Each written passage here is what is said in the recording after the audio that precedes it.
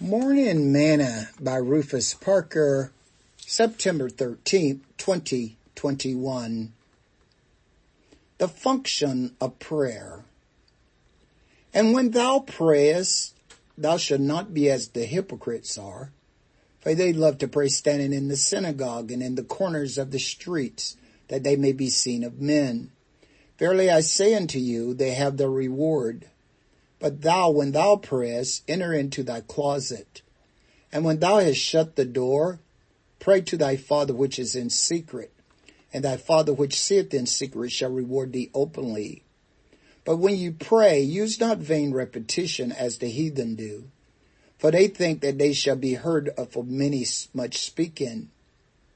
Be not ye therefore like unto them, for your Father knoweth what things ye have need of before you ask him. Matthew chapter 6, verse 5 through 8. Today's morsel.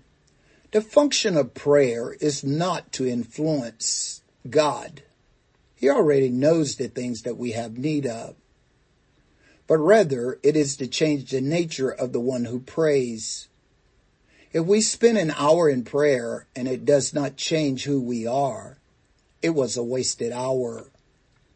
The function of prayer is to find the heart of God, to gain an understanding of God's desire for our life, to never think more highly of ourselves than we ought, to carry the needs of others before God's throne, to take up our cross daily, to intercede for the lost, to strengthen our obedience, and to neutralize our sins.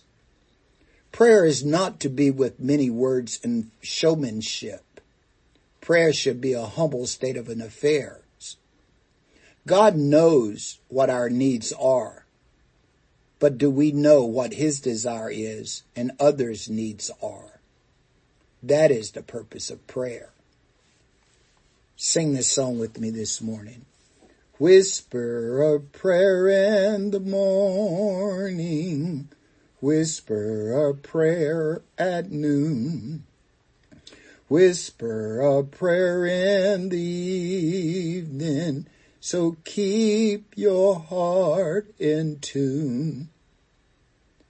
Thought for today, the effectual fervent prayer of a righteous man availeth much.